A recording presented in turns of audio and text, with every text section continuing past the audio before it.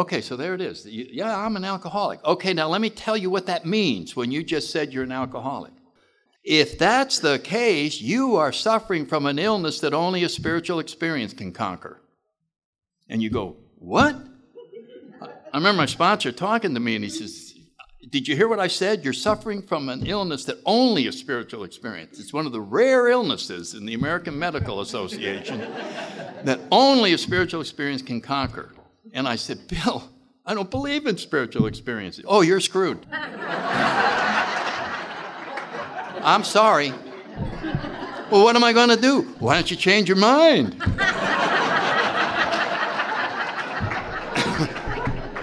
Become a former agnostic. And then I'm going, spiritual experience, what is that? You know, I'm going to believe in the power. What is that? And I had the same feeling Bob does. I don't want to get spiritual to make me give all my crap away to the poor. What if it overtakes you and you're Mother Teresa and she doesn't go bowling or anything? And so I don't want that. You know, I don't want to become entirely spiritual, and I want to be partial. Whoa. So then the next paragraph confronts us. Okay, you're almost spiritual. You're almost there. It says, to be doomed an alcoholic death or to live on a spiritual basis are not easy alternatives to face. And guess what? Wow. Whoa. Is there another door? Oh. Doctor, how bad is an alcoholic death? Oh, shit. Okay, I'll do the spiritual door. Why do we get spiritual? There's nowhere else to go. They made us a deal we couldn't refuse. We didn't believe in it. We believed that there had to be something behind that door or it's over. So AA doesn't try to prove the existence of a higher power, but it sure convinces you of the need for one. And when you accept to your core gut that you need a higher power, the game is almost over. We just have the other 11 steps. But that's hardly anything. The steps are very easy. It's debating whether you're going to do them that is the hard part. How long does it take to do a fourth step? 4 years and 3 hours. 4 years of delaying and 3 hours of doing it. But if we desperately have to get through it all, these things go bing, bing, bing, bing, bing, because we're eager to get there.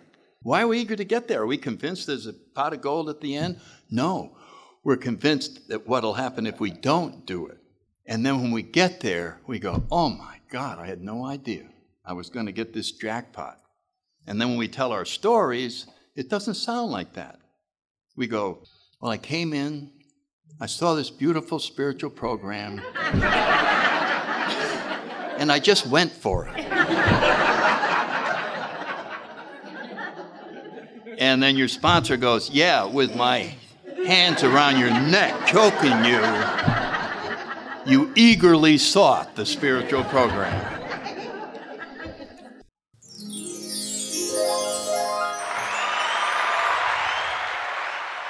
Welcome home, friend, to Sober Shares Podcast, episode 53.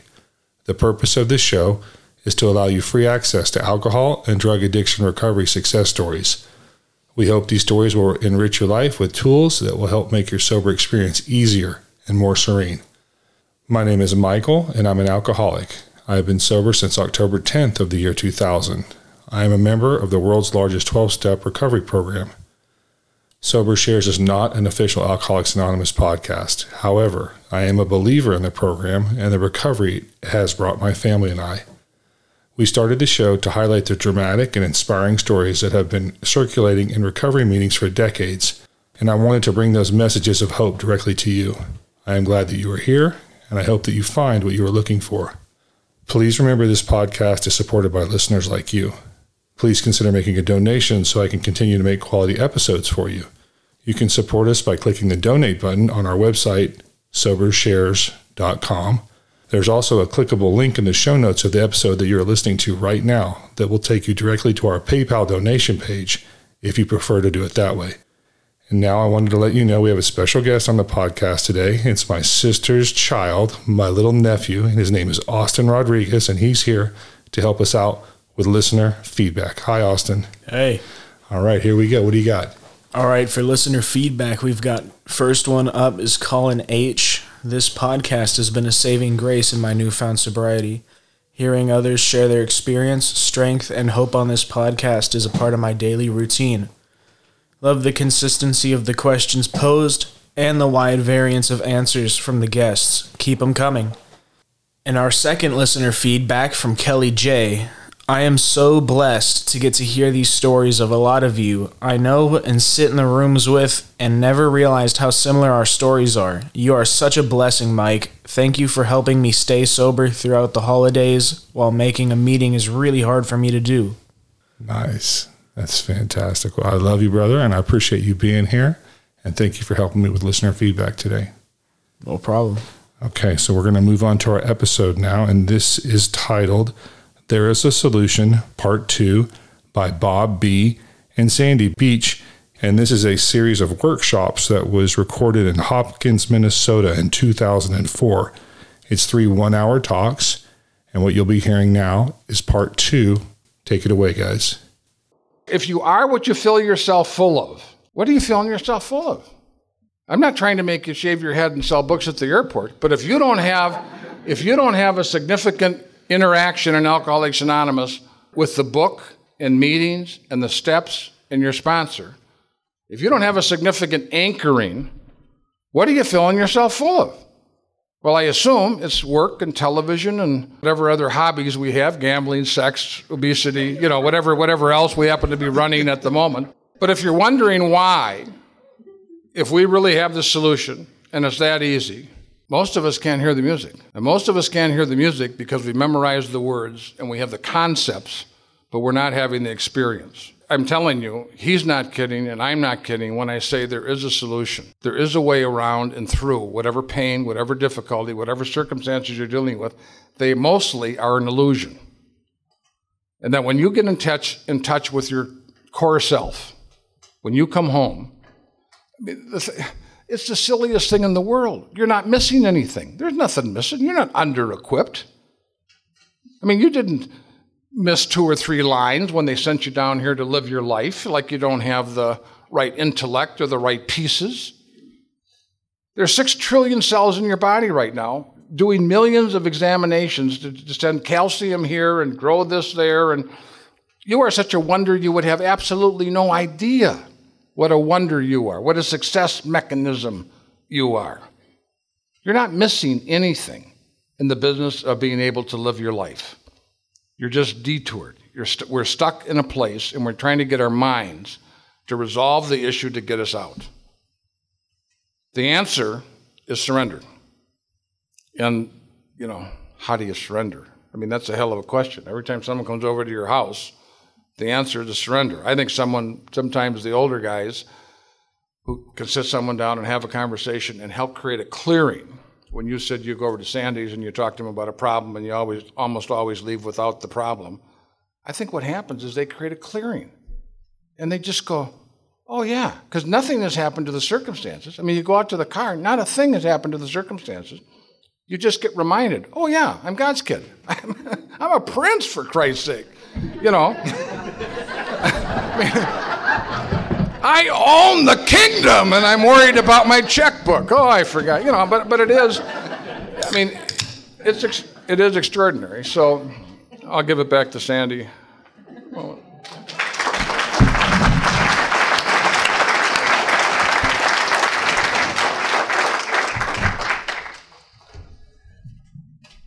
I was thinking about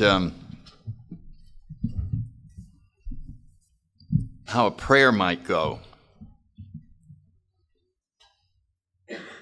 You might sit down in the morning and you may go get on your knees and go, God, I got a job interview at 10:30. I haven't had a job in 6 months. And I really need this job. And it's something I'd really enjoy doing. Could you please help me get rid of my fears so that I can be creative and really create a good impression and do the best that I can when I go on the interview. I just ask you to please do that for me, and I'll check in with you at the end of the day and let you know how it went. Now, that would be a prayer. But if we added what we might call meditation, which is listening to the prayer, we might finish the prayer and then sit there in silence. We may hear something like this. Yeah, I heard your prayer. Why don't you take me with you on the interview? Why do you want to leave me here and go out there by yourself? You see how we're limiting ourselves? We got a plan, and then we go, here's the plan, God. Help me, and I'll be back. But I want to do it myself because I don't want to give you the credit all the time. You know, you go to meetings and you go, God, God, God, God, God, God, God, God, God, God. What about me? Where am I in the equation? And this is kind of a struggle that we all have in this coexistence. Watch out, we'll talk about this. I don't want to get into that, the riddle of our existence. But we do have a coexistence that we have as a living in the material world and the spiritual world at the same time. And we have to accept this, that this conflict exists, and we'll talk about that later. But I think one of the things that I find, I was talking to somebody right before we came back up here. Well, there's a couple of things. There was situations that I never knew I had choices in. When I was a teenager, if I was standing with 6 other teenage boys and another kid came up and he pointed right at me and he said, "You're ugly, your mother's ugly, and you're stupid, and so is she." And then my buddy said, "Are you going to let him get away with that?" I didn't know that I could say, yeah, I am going to let him just be stupid and stand there. Yeah, I am going to let him get away with that. He's a real jerk. Yeah. I didn't know that I had the freedom to not do what the crowd was telling me. I didn't know I had a choice of seeing things differently. I didn't know that I could put being undisturbed at the top of the list. And that was where you are the winner. That it's not competition. It is remaining in this undisturbed place. Now, as far as maintaining this, somehow I ended up, Bob and I didn't plan to end up being speakers anywhere. We just came to meetings. And it somehow just happened. We just ended up that somebody said, "Well, would you come over and talk at our room?" And somebody over there in my case, was from Baltimore. And the next thing I'm over there and I'm going, blah, blah, blah, and they go, "Oh, yeah, some guy from Pennsylvania said, oh, well, I heard this young jerk over there in Baltimore, and maybe we ought to get him up at our little deal." And we go around, and that was what was happening to me. And in 1975, I've been running around to these little things for about 5 years, and I was in Indiana with Wino Joe.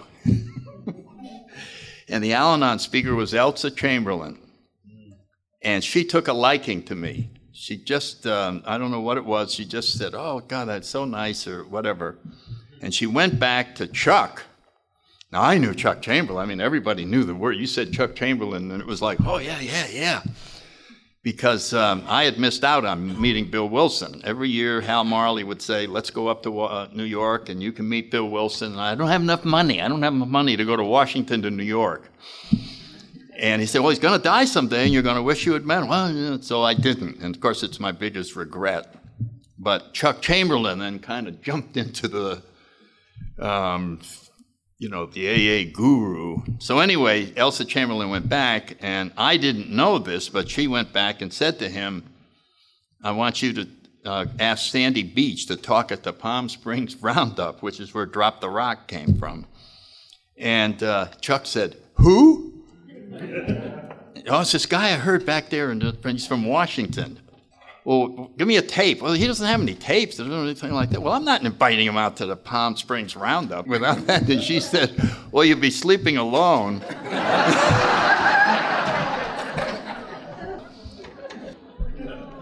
I'm sitting at home in Virginia, right outside of Washington. The phone rings, and I answer it, and he says, "Is this Sandy Beach?" "Yeah, this is Chuck Chamberlain." And I went, "Yes, yes, yes, yes, yes." And all he said was, "My wife told me I have to invite you to the Palm Springs Roundup."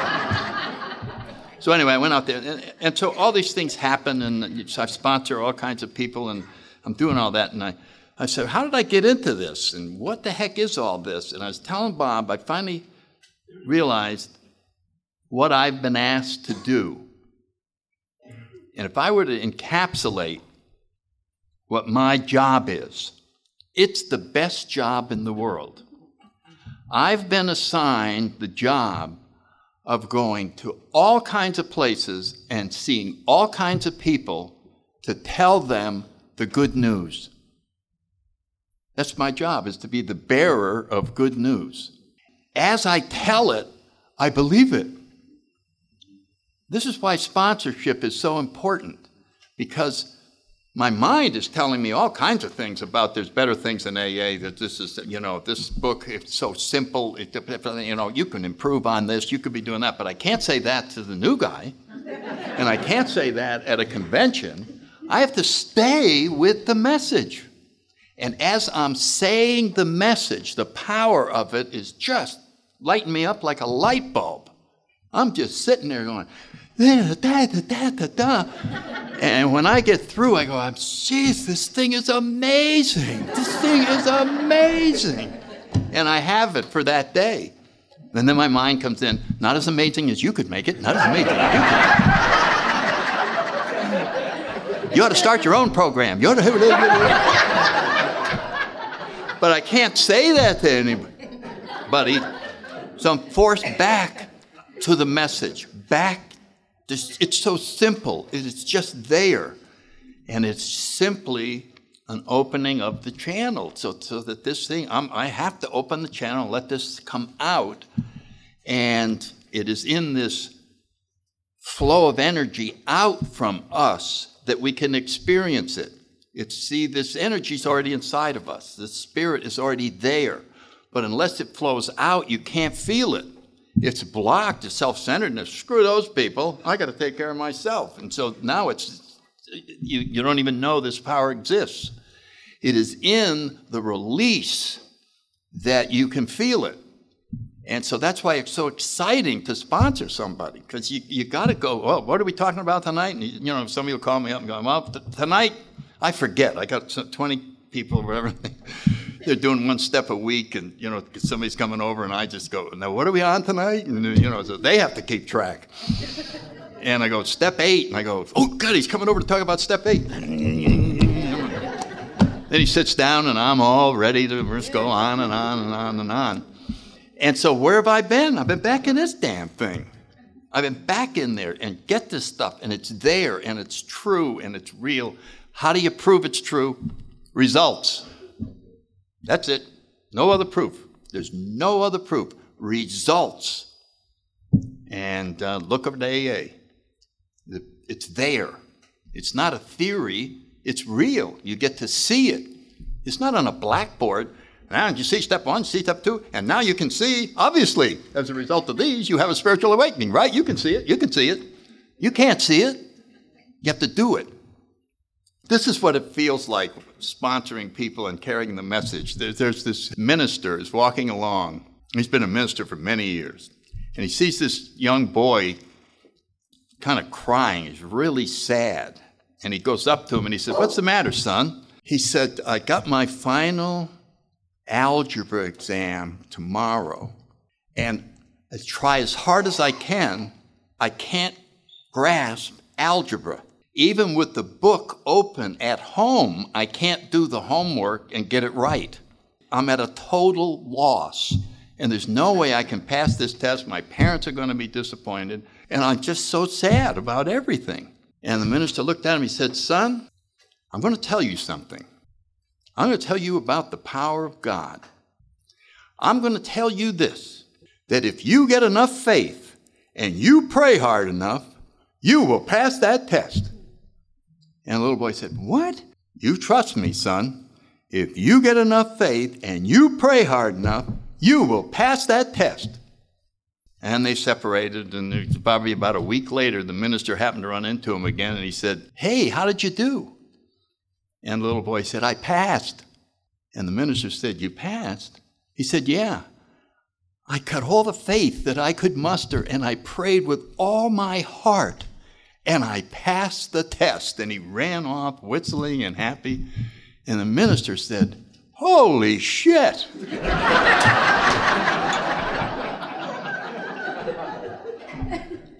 And sometimes I watch what happens to new people, and that's what I feel like saying.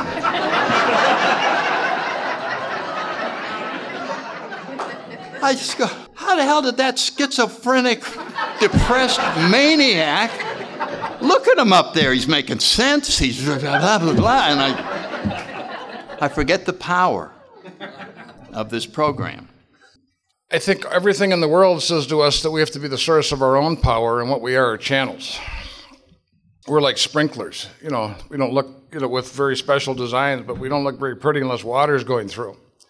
And most of us have our holes clogged, and that's one of the things that doing the work of the program unclogs the holes so that we can display the design. And your head does not see. All of us have this experience in meetings. My son, Peter, I just talked to him yesterday, and he's in England, scared stiff. Peter was a guy who was just kind of a catastrophe, 60 miles an hour, head first, no helmet, spring-loaded. He's now got 13 or 14 years of sobriety, and he just got accepted to Oxford Business School. He's 32 years old. He feels like he's way over his head, and he is. And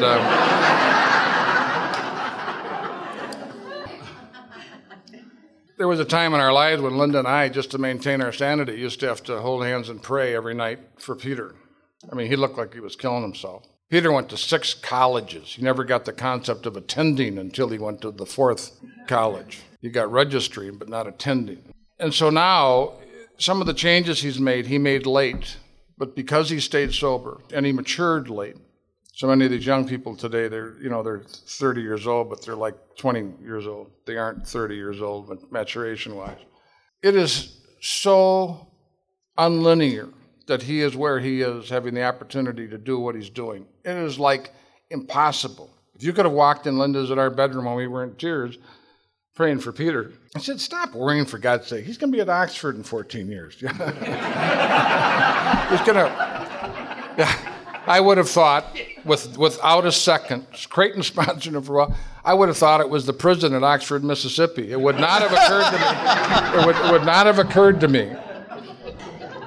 And one of the other stories I want to tell you is about Creighton. Creighton lived in Minnesota for quite some time, and now he lives in Mississippi. Creighton developed a health disease due to Agent Orange. And he's developing a kidney issue, and he's needed a transplant. Creighton was on an airplane. May not tell this exactly, but Creighton's on an airplane. And the stewardess comes down and said, would you like a drink? Creighton shows her his AA medallion and said, I don't think I'll be drinking today. I have to be home on Wednesday, that kind of a response. And the gentleman sitting next to Creighton, Ryan, is a couple of seats away, and he sees Creighton show the medallion, and Ryan pulls the medallion out of his pocket and says to the stewardess he doesn't think he's going to have a drink either. And those two started talking.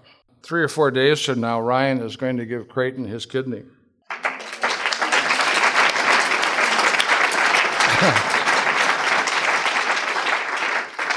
Creighton was particularly difficult to match because of some of the markers and some of the health experiences that he's had in Vietnam. He was far more difficult to match than a normal person, and Ryan matched him almost identically. My son Bill, who has 17 years of sobriety, moved to Europe for 4 years, and he was sober about 5 years at that time. And I supported him for 3 or 4 months. I told him that I wouldn't do it afterwards, and he worked at the World's Fair. He needed a job, and he went and applied at the U.S. Embassy in Madrid. Nothing happened, didn't give him a job. So he goes to an AA meeting in Madrid, and the man who interviewed him is at the AA meeting. Bill is now not in a 3-piece suit. He's in a T-shirt and Bermuda shorts. And they go through the meeting. At the end of the meeting, the guy who interviewed him came over and says, "I'm really impressed with you. Why don't you come over and interview?" And Bill is wondering whether he should tell the man that he already has interviewed 2 days before. And Bill said, I have interviewed with you, sir. It was,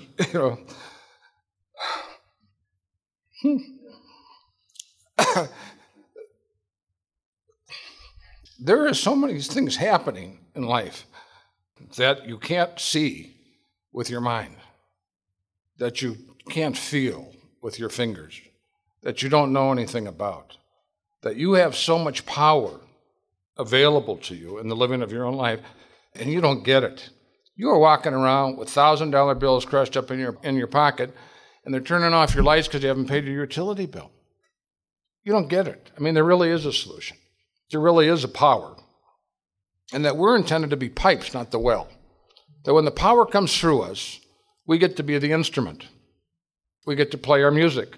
And that each of us is an instrument, intact, fully constructed, nothing missing. And then what we've done is we've obscured that. We have added, it's like we're a metallic instrument and we dragged it through the junkyard of life. And we showed up in AA, and it's a big metal ball with a bunch of metal that we have accidentally attracted, and we dragged it through the junkyard of life. And through doing the steps, we start to pry off pieces of junk. And little by little, we get to start to get closer to the source of who we be. I give you Sandy. I have to go to the bathroom.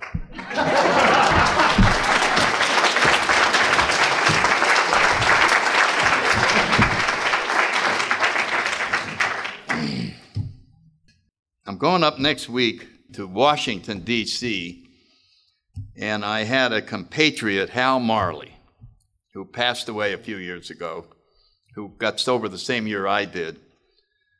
And he and myself and Ed Chandler, who's down in Texas now, were the class of '64 up in the Washington area. And we had dinner after we got to know each other for a while. We started having dinner once a month, especially in the years when we had 20 years to 30 years, somewhere in there. We had dinner almost every month. And Hal ended up, he was a retired Air Force fighter pilot, was an air attaché to Poland in the Cold War, and had very interesting careers, went with OEO for a while, but ended up at the State Department as the director of the alcohol programs at the State Department. He would be calling ambassadors back to go to treatment, that kind of a thing. And so he loved to operate up at the super high level. I used to kid him and say his only resentment was there's no class above first class, so that he could be up there. And he was very close to Bob Pearson, who was the manager of the General Service Office at the time. And with his worldwide communication system at State Department, he was plugged in to every AA event on the planet. I mean, if I had a question, do I know anybody in Peoria? And he would go, yes, Sandy, remember this Jack used to live here? Now he's in Peoria, and he'd have his phone number. And it was like the internet in one guy, as far as AA was concerned. And he preached gratitude. I mean, there's people all over the country that got attitude of gratitude pins, and he just would, Mr. Gratitude, Dr. Gratitude. But the story I want to tell you is about Hal, that he was so plugged in that nothing happened in AA without him knowing it. I mean, when they're getting ready to plan the International, he knew where they were having it first, so he could come around. The International's going to be in Toronto. It's going to be, whatever it was. And he just had to be the first. And then we'd be at the dinner, Ed and I, once a month, and each guy would treat and go to their favorite restaurant. And then we'd talk about AA, and it was always about what's going on and this and that. Well, I was at an AA group one night, and I took a chance, a raffle, and I won a 12 and 12. And I got home and I was just thumbing through. I keep them and then I can give them away to people. And so I was thumbing through this thing and I went, God, look at this. What a weird thing. The thing had been screwed up by the printer. And the pages, some of the pages were out of sequence. They were back and forth. And something told me, keep it. I didn't know what I was going to do with it, but I knew this thing was going to come in handy. And then it dawned on me about 6 months later, and I said, I got to go find that 12 and 12. I want to see if in there's a place where, on the pages, like a half a page where the step ends, and then you turn the page and another step starts, and it's out of sequence. So here was step 8 followed by step 11. So I bring the book to the dinner. And I put it on the table, and Hal, which is, what's that? And I said, I'll tell you after dinner. It's a big deal, Hal. This is the first volume.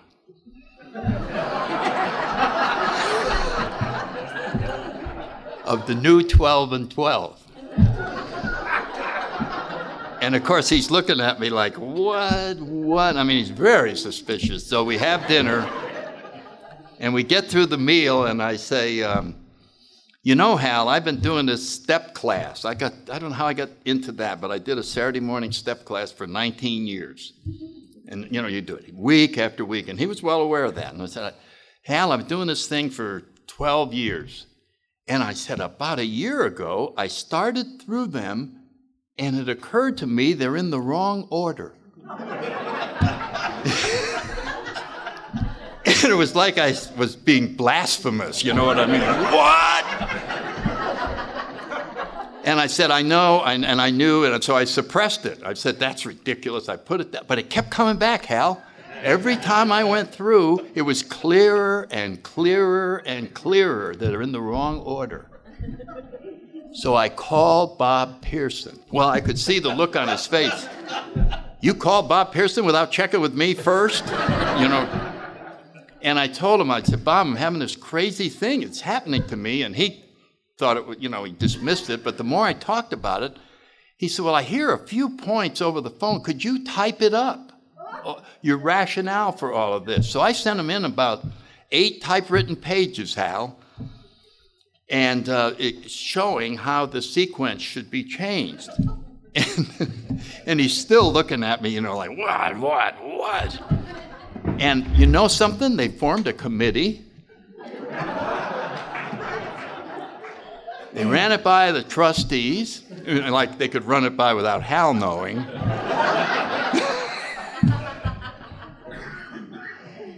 And this is the new 12 and 12. And as you can plainly see, here's step 8, followed by step 11.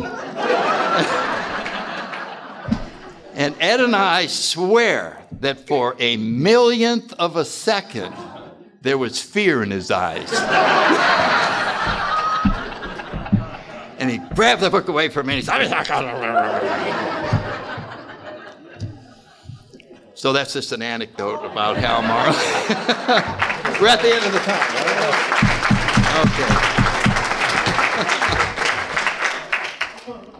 We're there. Me to start, which I think is unfair. I have a quote from a meeting on Friday morning with a few of the guys in the audience go to. I just thought it was a great quote. Alcoholics, at our best, we are the elite of the mentally ill. Read that again. Alcoholics, at our best, we are the elite of the mentally ill.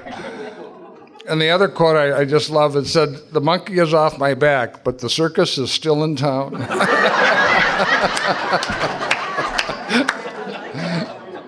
I mean, where else would you go to get those kind of pithy, sorts of things? I started, I don't really know where to go to this. Andy and I didn't exactly have a path, but we were talking about the solution, and we intend to kind of end up with something that is more specifically spiritual.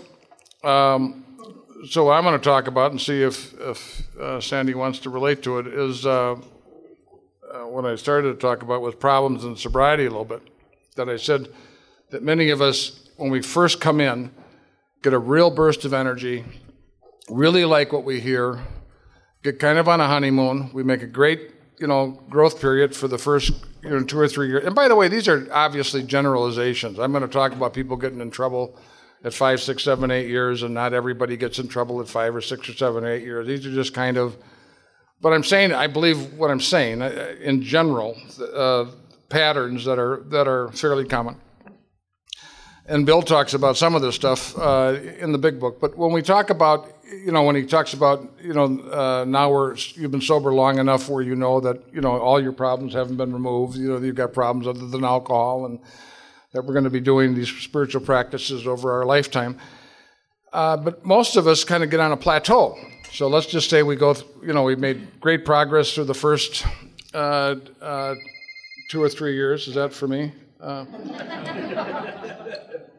And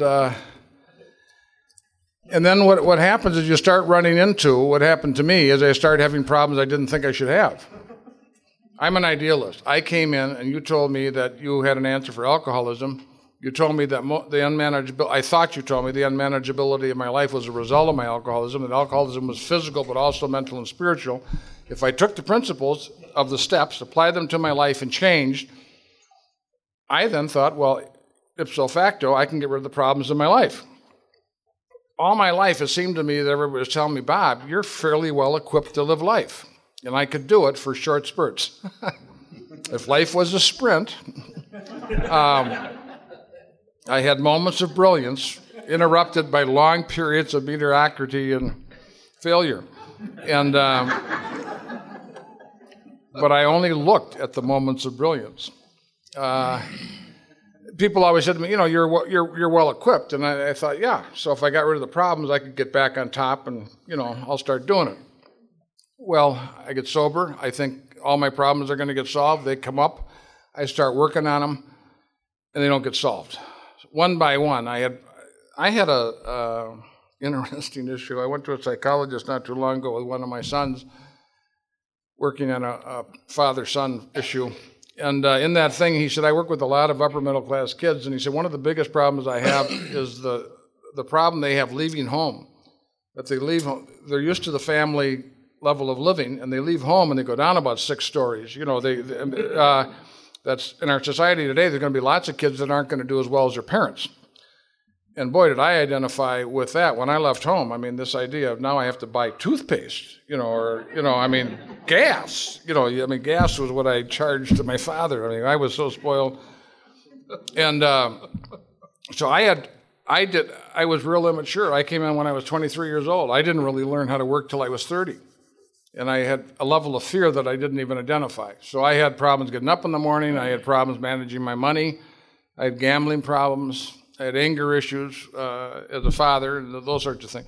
One by one, they'd kind of come at me, and I'd try to take them on.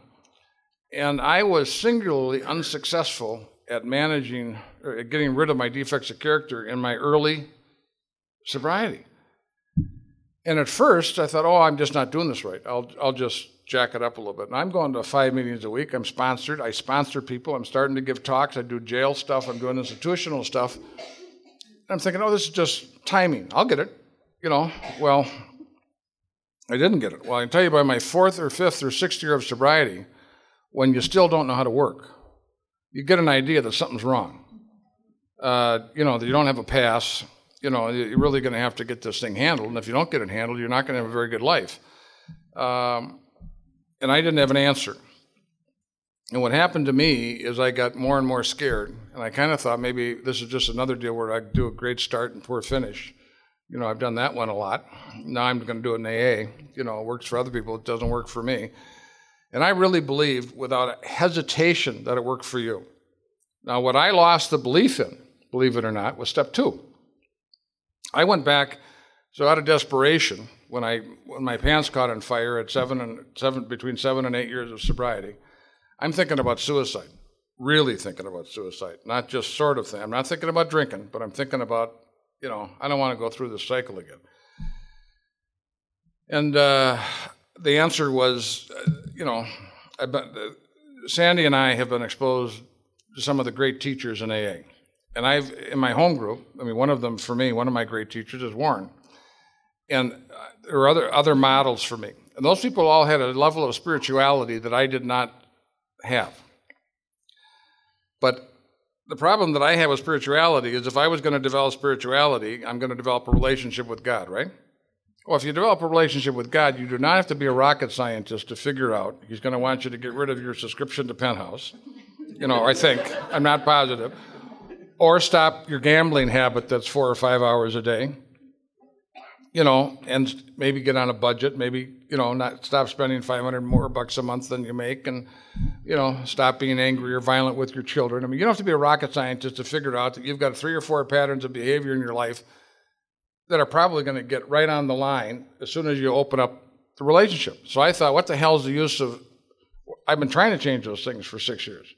What the hell is the use of developing a relationship with God if you can't fulfill the conditions of the relationship? So as soon as I clean my act up, I'll go put my application in. but putting it in ahead of time, it just isn't going to work. And I was stuck in that place for 2.5 years. And finally, out of desperation, I went back to the steps. Step 1, real easy. You know what I was missing? Step 2. I lost step 2. I believed it for us, but not for me. Crazy. I believed it without question. I believed it for us. I could tell you that this program would restore you to sanity, when in fact I was living my life with a level of unmanageability, and I didn't believe it for me, and I had to regain that. And out of the pain,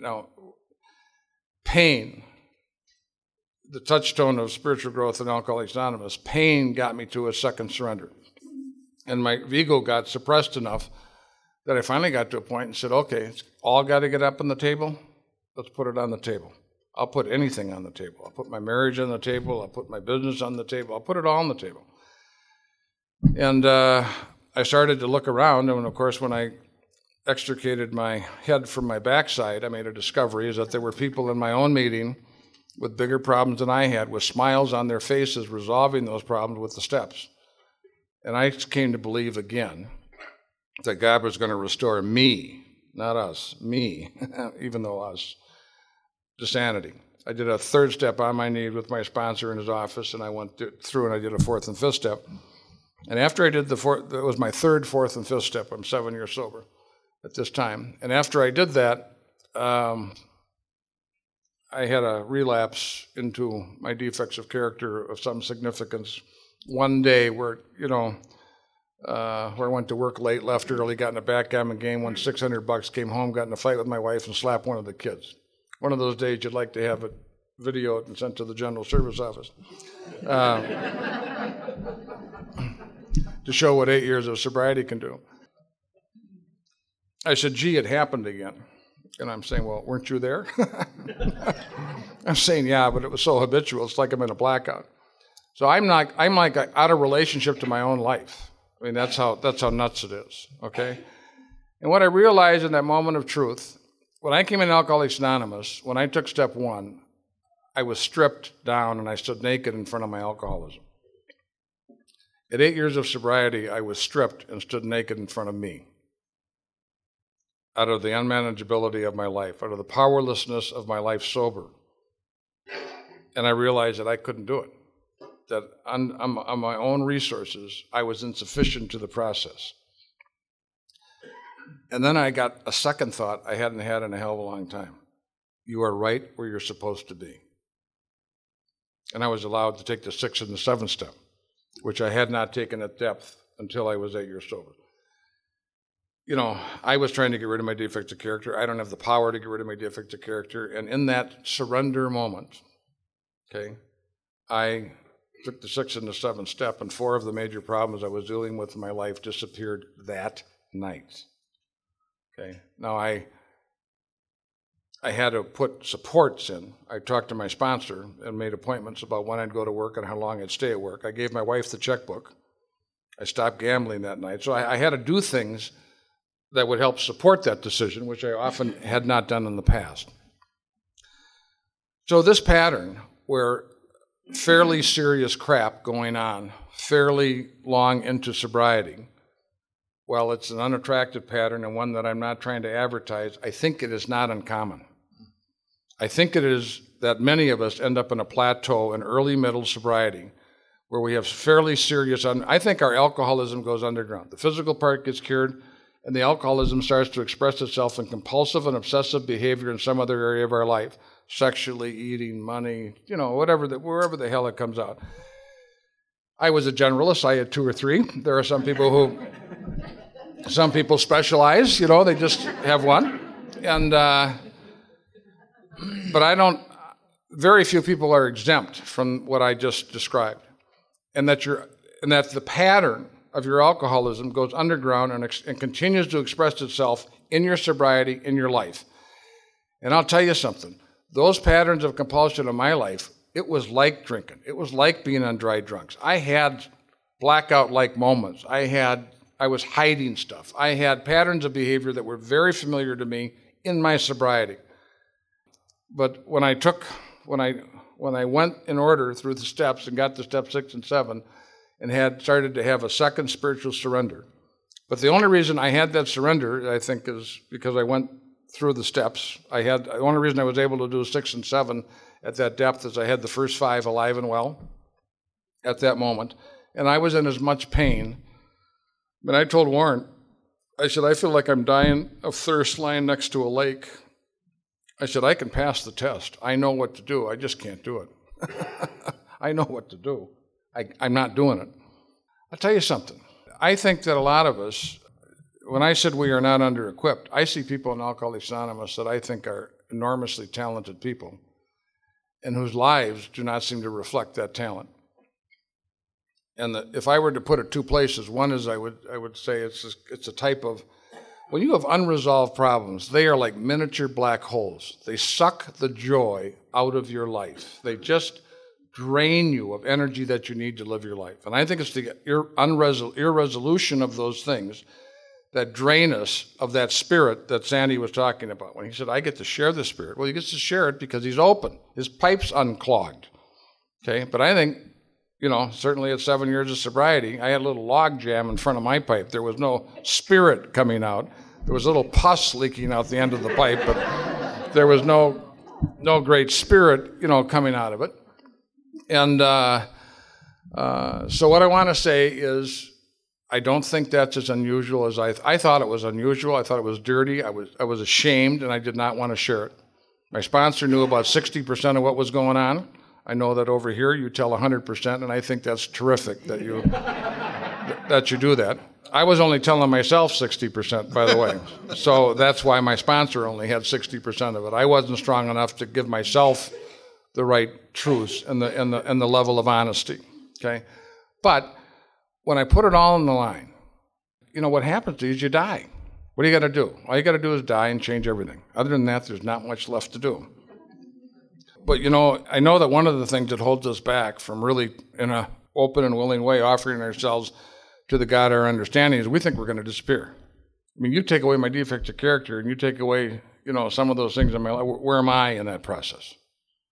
Okay, well, I'll tell you something. You're going to be more there than you have ever been in a real and substantial way. You're going to have a chance to be in your life in a more powerful way than you've ever been.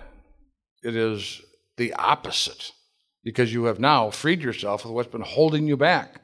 You have had, all these layers of crud. All these years you thought you were the Chevrolet. You've been putting new tires on it. You've been putting new hubcaps on it. You've had that son of a bitch painted 8 times. You've got, you're dragging up and down. You're the driver. And you've paid almost no attention to the driver. So when we get out of the external solution, when we get out of painting the car and putting new hubcaps on it, when we get out of it, as soon as I get the next 50 grand, as soon as I get the next this, as soon as I get the right woman or man. But most of us, without even realizing it, are externally oriented. We're looking outside of ourselves for the answer. And it's just the opposite.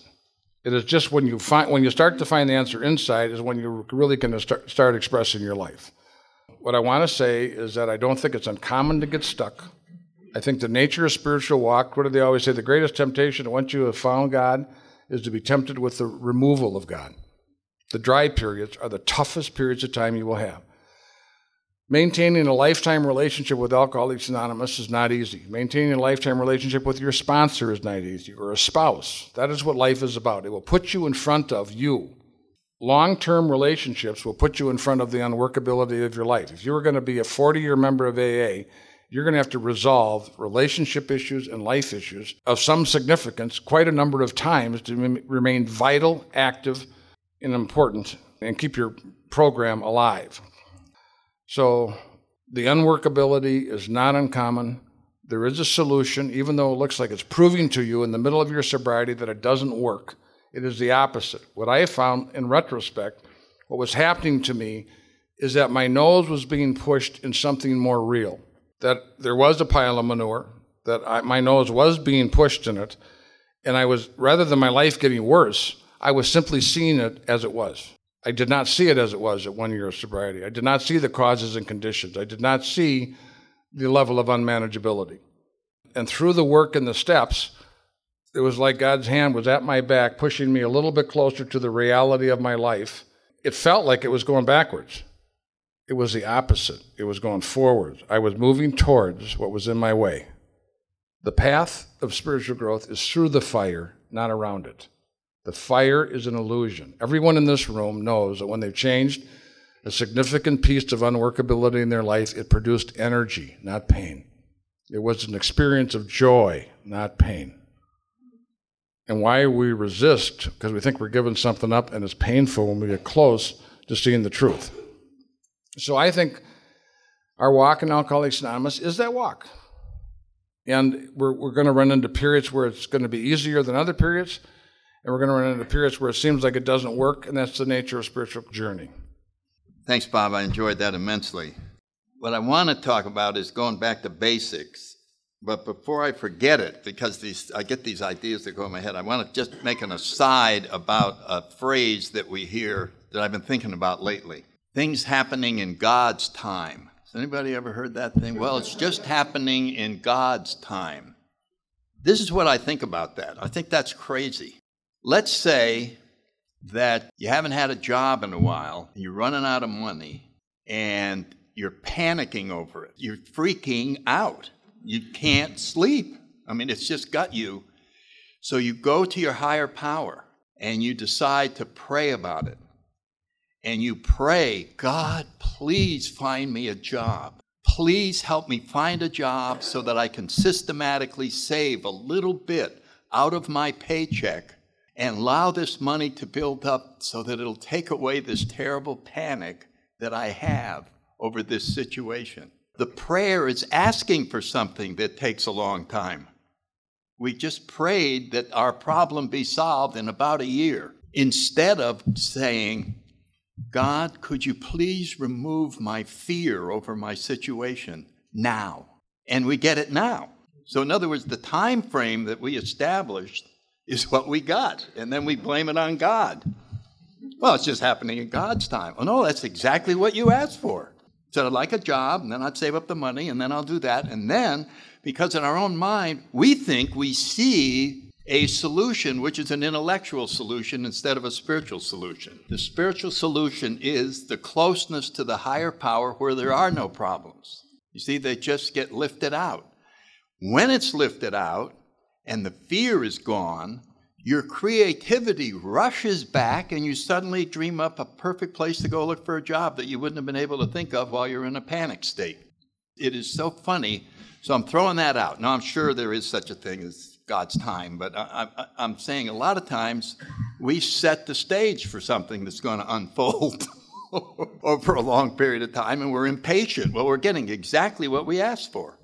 And so I just throw that out as something. Now, the thing about the basics, there was a story about people visiting a friend of theirs in the hospital who was in an oxygen tent. And they're carrying on a conversation through the plastic. You know, how's it going, Joe? Oh, doing good. I'm feeling good. Yeah, it looks like I might be getting out in a couple days. And they're, hey, can I get you something? No, I'm fine. Well, go help yourself to a banana. And they're having this thing. And when the guy comes back with the banana, he's eating it, he steps on the oxygen hose. And as they're visiting, Joe is displaying some symptoms of not doing too well. He's getting shortness of breath, and it's, so they buzz the nurse, and she comes in and goes, "Oh my God, maybe it's his heart. Maybe let's take his blood pressure." And they're thinking maybe we got to get him some insulin. I don't know. Get the doctor. Have you done his medication? And then somebody looks and goes, "You're stepping on his oxygen hose." You step off, and everything's straightened out. But for a while, there was a complete misdiagnosis of the situation. And I think that we can easily misdiagnose our problems as they occur to us.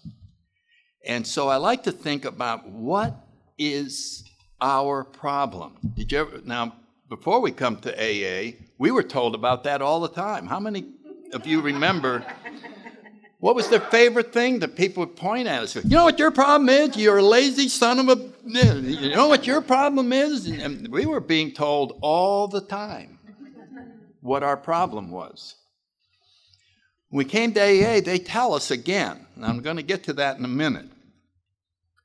But where did they get this? Where did they get this? This is what your problem is. And I like to think that, what is alcoholism? Maybe we should all agree on what it is, because there's many definitions, the American Medical Association, all kinds of things, and I'm sure if we went around the room, everybody here would have a definition. I can't drink safely. It's an obsession of this and a compulsion of the mind and an allergy of the boop and a beep, and they have all of those things that we could use as a definition. But here's where I like to go to establish, because if you're going back to the basics, that is the basic, right? Is an agreement of what the problem is. And I like to get Carl Jung back involved when he sent Roland off. Now, the ending to that story, and Bob knows it very well, is that after AA had been around for a number of years, as a matter of fact, it was just about up into the 1960, Bill Wilson realized that he had never given Carl Jung the credit that he deserved, because he really had established the fundamentals of the surrender into AA with Roland. And so he wrote him a letter. And every so often they'll have this exchange of letters between Dr. Jung and Bill Wilson in the Grapevine. And if you ever see him, you ought to read him. And Bill just wrote to tell him that maybe you don't remember, but Roland Hazard, you treated him, and as a result of what you told him, he went here, and then he came, and we started this organization. It's now all over the world. It's Alcoholics Anonymous, and you played the key starting role in getting this all done. And then Dr. Jung wrote back, and it was right before he died. It was amazing that Bill happened to write him. I think 6 months later, he had died. And he wrote back and said, "Dear Mr. Wilson, no, I didn't know what happened to Roland. I'm so glad to hear that. That is absolutely wonderful. Thank you for sharing that." He said, "Now, when I was seeing Roland Hazard, it was so early in the century, I knew that spirituality was the answer to this, but it wasn't safe for me as a psychiatrist to talk about that because I would have been laughed out of my profession. But now, many psychiatrists are seeing that there are spiritual powers and that this is an important component of human beings." He said, "This is what I felt about alcoholics back then." And he went on to describe the situation of being an alcoholic as having a thirst for something beyond ourselves. The implication is that alcoholics have an extraordinary longing for God. They all sense that something's missing in their lives, and they are constantly aware of this emptiness, and they search for something to fill this, not knowing what it is. This is called misdiagnosis. We think it's money or sex or power or whatever it is, and we find out what it is through the process of elimination. Money doesn't fix it, this doesn't fix it, this doesn't fix it. We show up at this hokey-pokey program that says, "Oh, we know how to fix that thing. You know that thing inside of you? You know that thing? That's because you're too far away from God." "Oh, yeah. And then, lo and behold, that does fix it. Now, there is the core of the problem. So we always have to remember that no matter what we're diagnosing as our problem today, we're misdiagnosing. This is the core problem. So when we go into the big book, what does it say our dilemma is? Lack of power.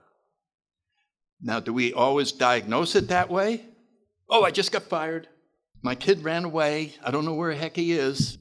Oh my God, what are these feelings that I'm having? It's hard to go. This is lack of power. You follow what I'm saying?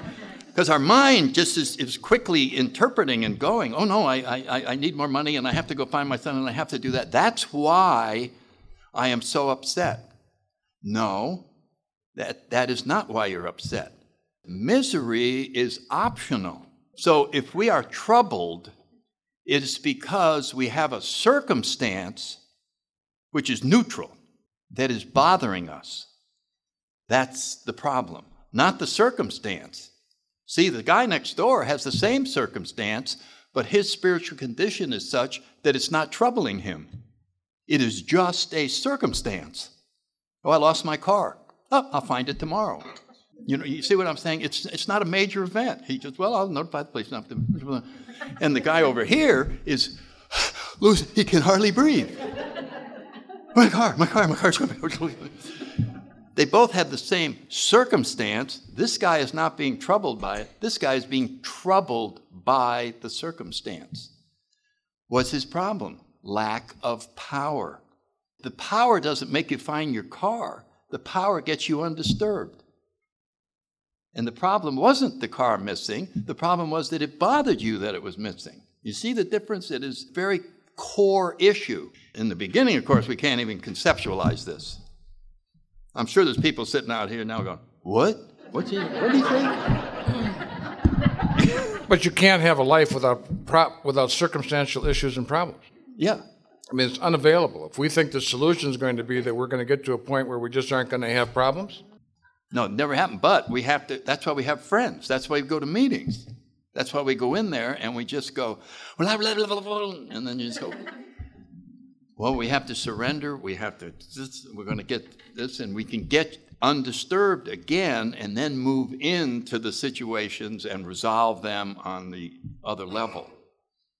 Now, this is brought out beautifully. It's my favorite thing to talk about in the fundamental nature of the problem in the chapter of the agnostic. And I think I do this every time I talk. I go to those first two paragraphs in the chapter of the agnostic, and it says, okay, are you new? Let me explain spirituality to you. I'm going to explain. It's very simple. It's a real easy thing.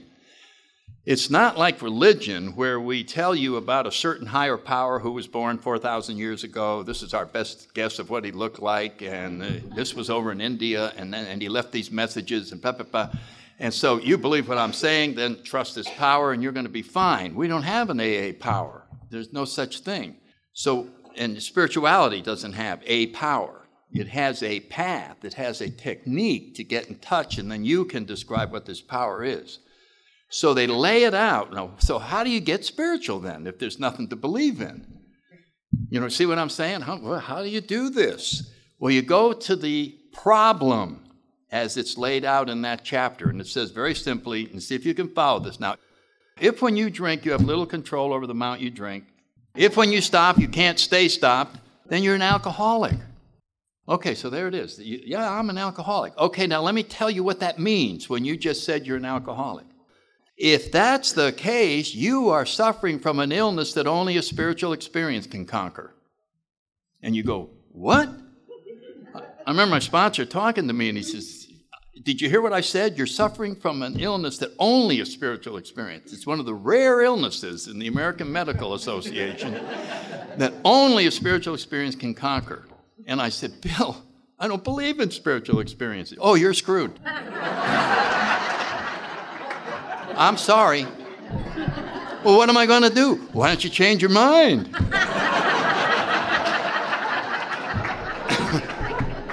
Become a former agnostic. And then I'm going, spiritual experience, what is that? I'm going to believe in the power. What is that? And I had the same feeling Bob does. I don't want to get spiritual to make me give all my crap away to the poor. What if it overtakes you and you're Mother Teresa and she doesn't go bowling or anything? And so I don't want that. I don't want to become entirely spiritual, and I want to be partial. Whoa. So then the next paragraph confronts this. Okay, you're almost spiritual. You're almost there. It says, to be doomed an alcoholic death or to live on a spiritual basis are not easy alternatives to face. And guess what? Wow.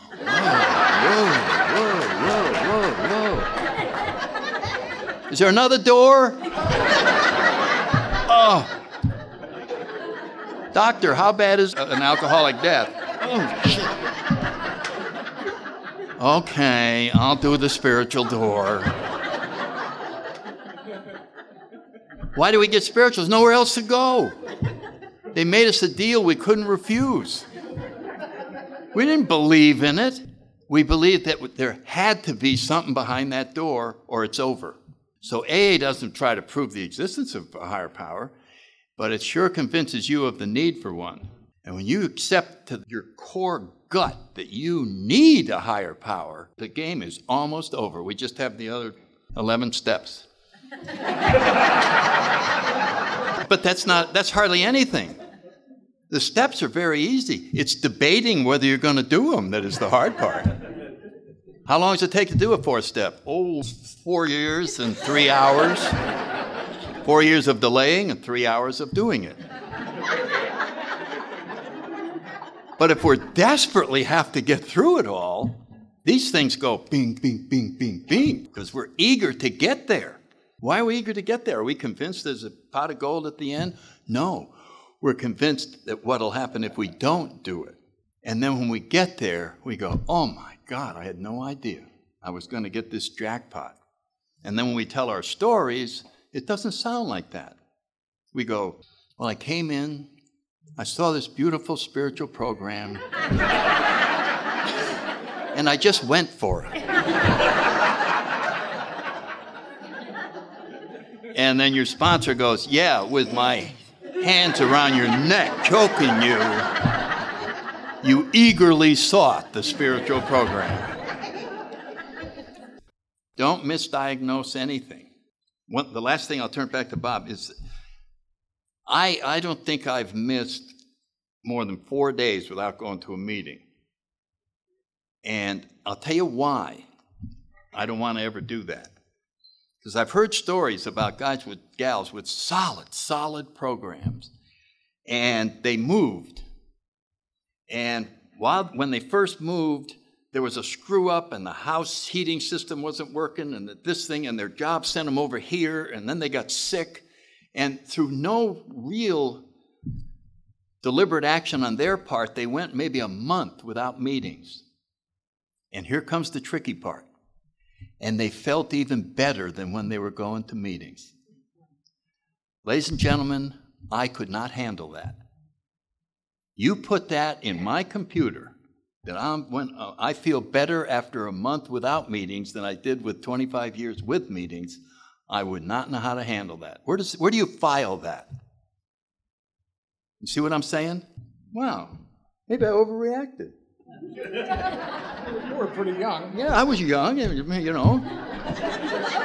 Maybe in 25 years they've taken the impurities out of booze that hurts you. And maybe I didn't need those meetings all the time. Maybe I was brainwashed. Maybe I'm doing great. I can't believe that. I don't know how to handle that. So I never want to have that situation. So I'm just going to keep going and going so that I never have to deal with that. Okay, back to you.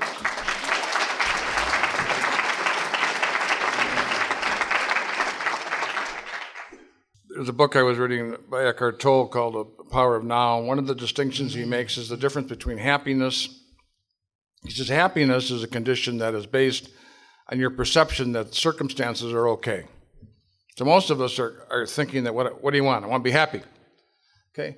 But peace and joy are not conditioned upon circumstances being okay. You can have peace and joy and have trouble. Most of us identify the trouble with ourselves. We think we're the problem, that something's wrong with my life, not my life circumstances. And it's really tough to change your life. It isn't so tough to get on a budget, but it's tough to change who you think you are. And I think that many of us have these distinctions collapsed. And what we're trying to do is kind of change our essential selves. But Sandy, part of what Sandy was saying is when you access the power, the problems just become circumstances. You are now able to be in front of those circumstances. I, for the longest time, had an issue of being angry and sometimes occasionally violent with my middle boy. He was just a pain in the ass. He was just a challenge to me.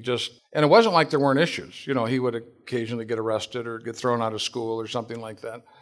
And my attitude was, what are you going to do? I mean, what the heck are you going to do? I don't know what to do. And I was doing what my dad did with me, my wonderful, wonderful man, my father.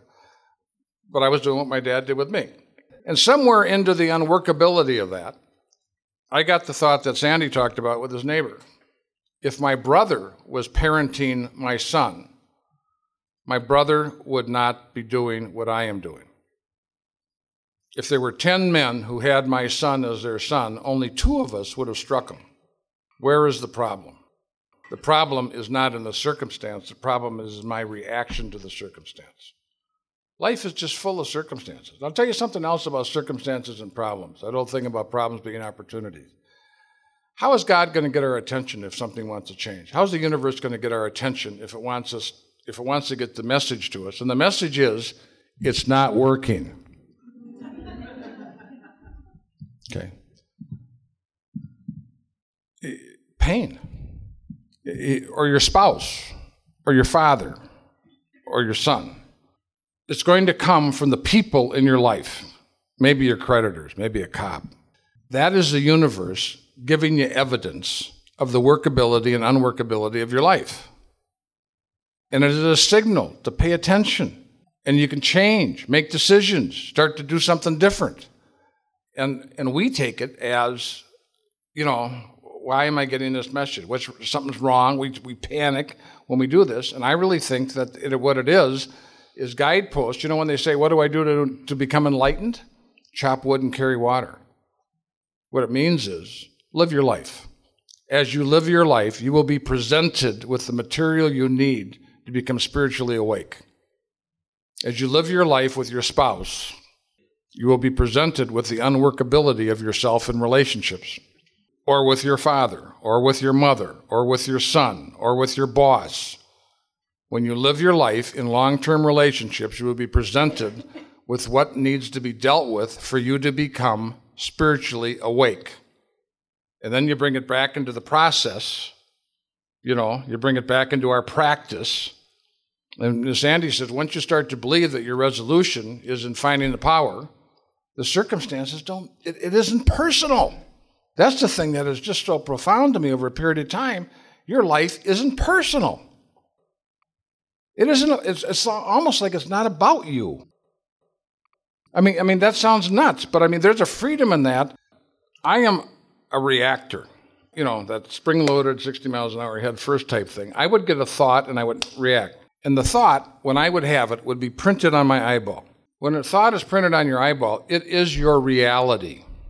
There is no other place to look. So I would think, what else can you do? I get it and I'd act on it. After a period of time, as you start to access, the first 3 steps, you start to rely on the God of your understanding. When you start to get out of your way and you start to realize that your thoughts are not reality, there's something wrong with the pattern. I mean, one of the great conversations we have in Alcoholics Anonymous is you have to have a healthy questioning of your own thinking. Not a neurotic questioning, but a healthy questioning of what goes through your mind. Our thinkers are not always in tune. And so when you have that thought, I now have a space between my thought and when I act. I have a choice. I think I've always had that choice, but it didn't appear to me that I had that space nor that choice. So and at 37 years of sobriety, I get the same thought when I'm angry. I might have a thought to strike someone, but I look at that today and I think, wow, I haven't had that thought in 2 months. Where the heck did that come from? I haven't had that thought in a year and a half. Where the hell did that come from? I am not my thought. I'm no longer a monkey on a string. I'm not a jukebox. You can put a coin in me and push B5. I don't have to play B5. I used to have to play it. You put me in front of the circumstance, we're going to dance, baby. You want to dance? We'll dance. Okay? But now you put the coin in, you push the button. I get to choose. That is like being let out of jail. Without any circumstance in my life being changed, I get to be at peace. In the circumstances, I get to be untroubled, as our book talks about. There is a significant part of the practice and solution. Good job, buddy. We're at the break.